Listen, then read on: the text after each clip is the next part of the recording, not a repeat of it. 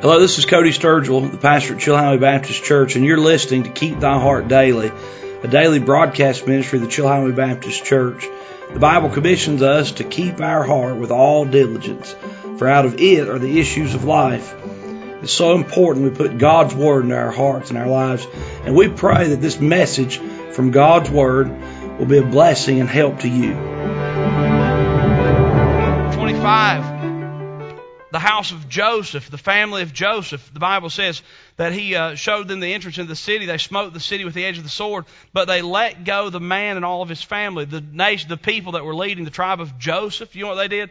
They met this guy and they really liked him. He was special. It was their special sin. And, you know, it's just one. And they said, let's just let this one go. How many of you, God has convicted you of sin and you've just kind of let it go? That's what they did. They just let it go. And the nation of Joseph, they just let it go. Verse 27, the Bible says, neither did Manasseh drive out the inhabitants of Beth-shean. In verse number 28, the Bible says, it came to pass when Israel was strong that they put the Canaanites to tribute and did not utterly drive them out. You know what they did? You know what the nation of Israel did with the Canaanites? They said, there's no sense in destroying the sin if we can make a little money on it. You know? They saw profit.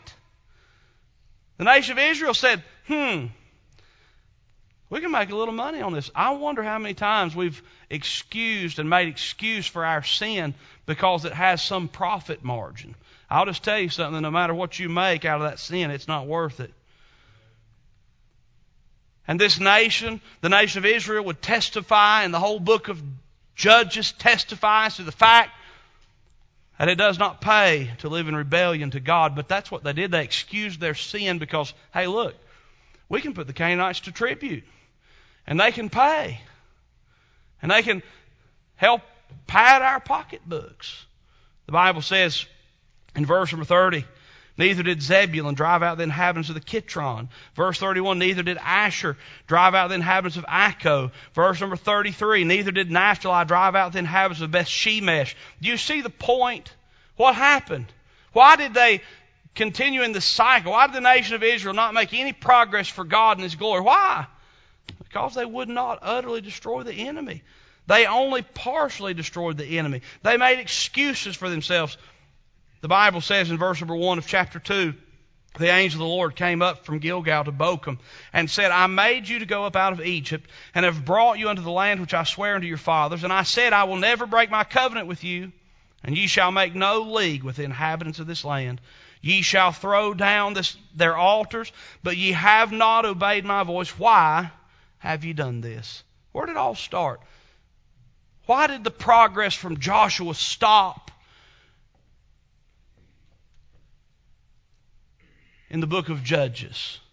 Because the people did not utterly destroy the enemy. Whatever it is that the Holy Spirit of God has put in your heart and in your mind right now, that is the very thing that is keeping you from moving forward for God and His glory. Is it pride? Is it rebellion? Is it, you tell me, what is it? Actually, you tell God. Hey, give it to Him and forsake it and confess it, because it is that sin that is keeping you from moving forward for God and His glory. It is that sin that's keeping you from having rest in your soul. It is that sin that is keeping you from having a life that is pleasing to the Lord and productive among the people around you. You see, the nation of Israel, they had sin. They did not utterly destroy the enemy, and because of that, they were stopped dead in their tracks. You see, the beginning of the cycle is partial removal of the enemy. Number 2, the judgment of the cycle, we find in the next verse. You know, sin has a penalty, does it not? Sin has consequences. And here's the consequences, the judgment of the cycle. The Bible says in verse number 3, wherefore I also said, I will not drive them out from before you. The first thing that happened, the first consequence of harboring sin, was they lost their power. What was it that knocked down the walls of Jericho? The strategic steps of the armies of Israel? No, God. What was it that gave them victory? It was the power of God.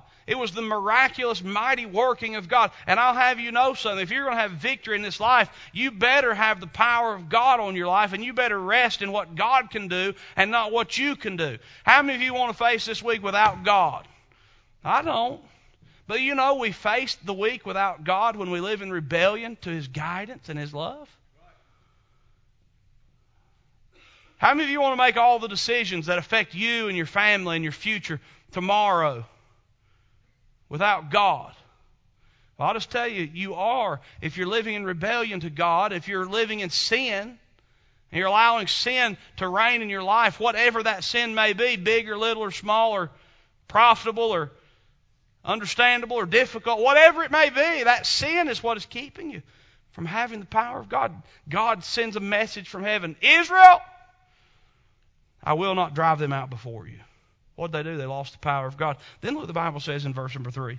I will not drive them out from before you, but they shall be as thorns in your sides. What was the penalty? God says, now look, you harbor sin, you live in rebellion. That rebellion, that thing, whatever it is, it's going to be like a thorn in your side. I like to hunt, I like to be out, but I hate thorns. I hate rose bushes. What president was it? His wife got us all prettified and sent them roses around here. I've heard that ladybird just be talked about pretty rough out in fields before. Those thorns are rough, aren't they?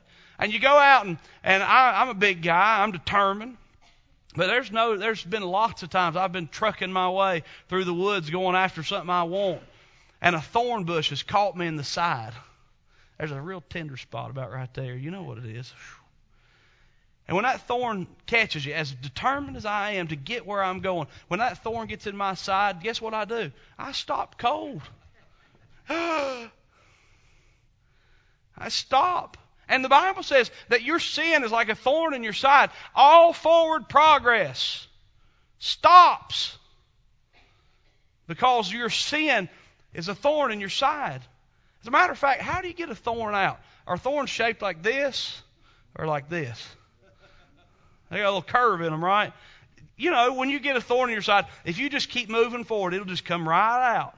It might come out, but it'll leave a blood trail, I'm telling you. You get stuck in a thorn, guess what happens? That thing sticks you in the side. What do you have to do to get it out? You have to back up. What does sin do? God gives us a perfect picture of what the consequences of sin is. It's like a thorn in your side. Not only will it stop all forward progress, but it'll cause you to back up and lose ground. You're losing ground, husband, in your home because of the sin that is in your life. You're losing ground, wife, in your home because of the sin that's in your home. Teenagers, you're losing ground. You're not going forward for Christ. You're backing up because of the sin. How many of you want to waste your lives? Oh, I woke up this morning, I can't wait to waste my life. Well, I'll have you know something. If you allow sin as a child of God to have its place and you live in rebellion to God, you are in the process of wasting your life. And your enemy, your sin, is like a thorn in your side. Get it out, get it out, get it out.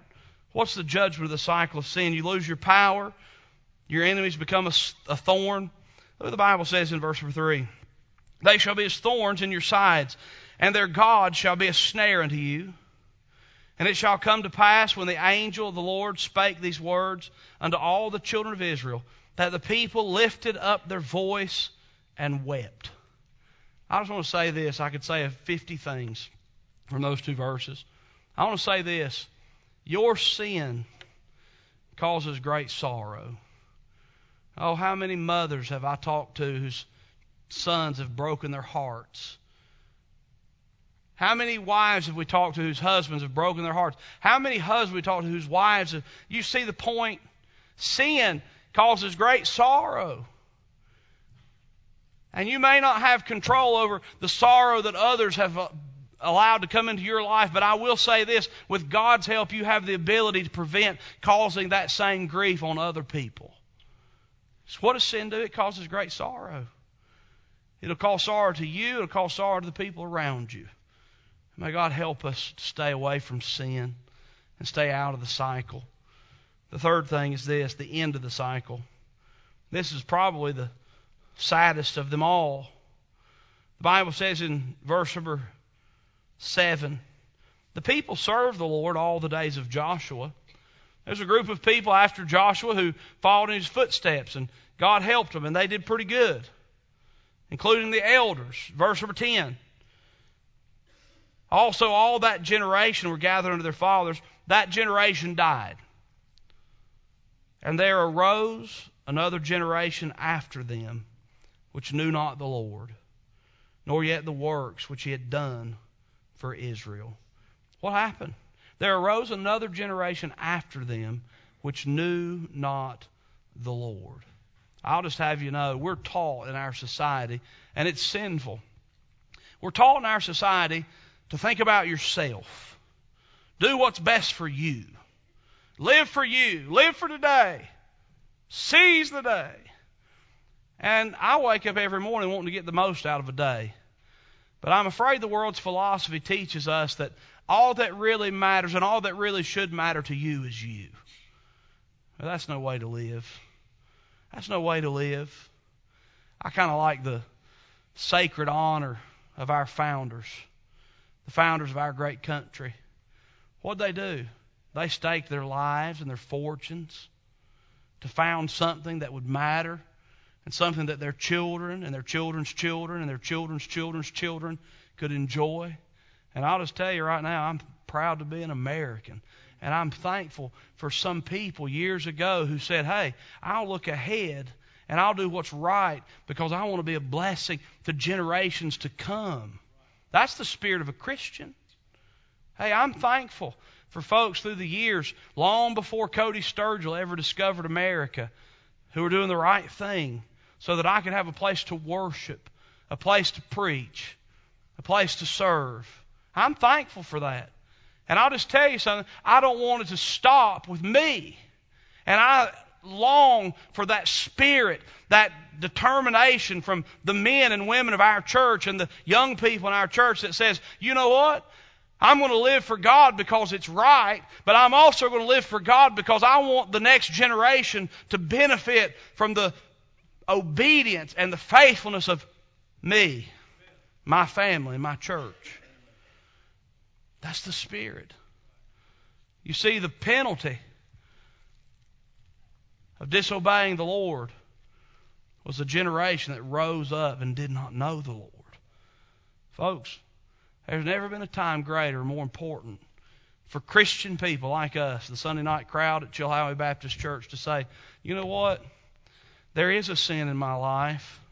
There is a sin that I've excused. There is a sin that I've petted. There is something I've been disobedient to the Lord. And I've been living my life in this cycle of sin. A lot of ups and downs, but no forward motion. And with God's help, I don't want to be that Christian. With God's help, I want to be a Joshua Christian and move from victory to victory, trusting in the Lord, living for the Lord. Is it going to be perfect every time? No. But if you have sin in your heart and your life that you are excusing and you're allowing to rule and reign in the place of God and our Savior Jesus Christ, I want you to know something. You've lost the power of God. You've lost the opportunity to move forward for God. And the next generation will suffer. May God help us. May God help us to forsake our sin and live for God and say, Lord, with your help, I want to be the kind of Christian who generations to come will be able to enjoy the glories of God because we have been obedient. May God help us to stop the cycle, continue in faith, and see God's blessing in the days that are ahead. Let's pray. We trust this message from God's Word has been a help to you. We're studying through the people of the Bible. And I want to let you know of a resource we have available at Chilhowie Baptist Church. It is a sermon series on the people of the Bible. Volume 1, the first 13 sermons of this series are available in full length. You can get those by reaching out to us at chilhowiebaptist.com.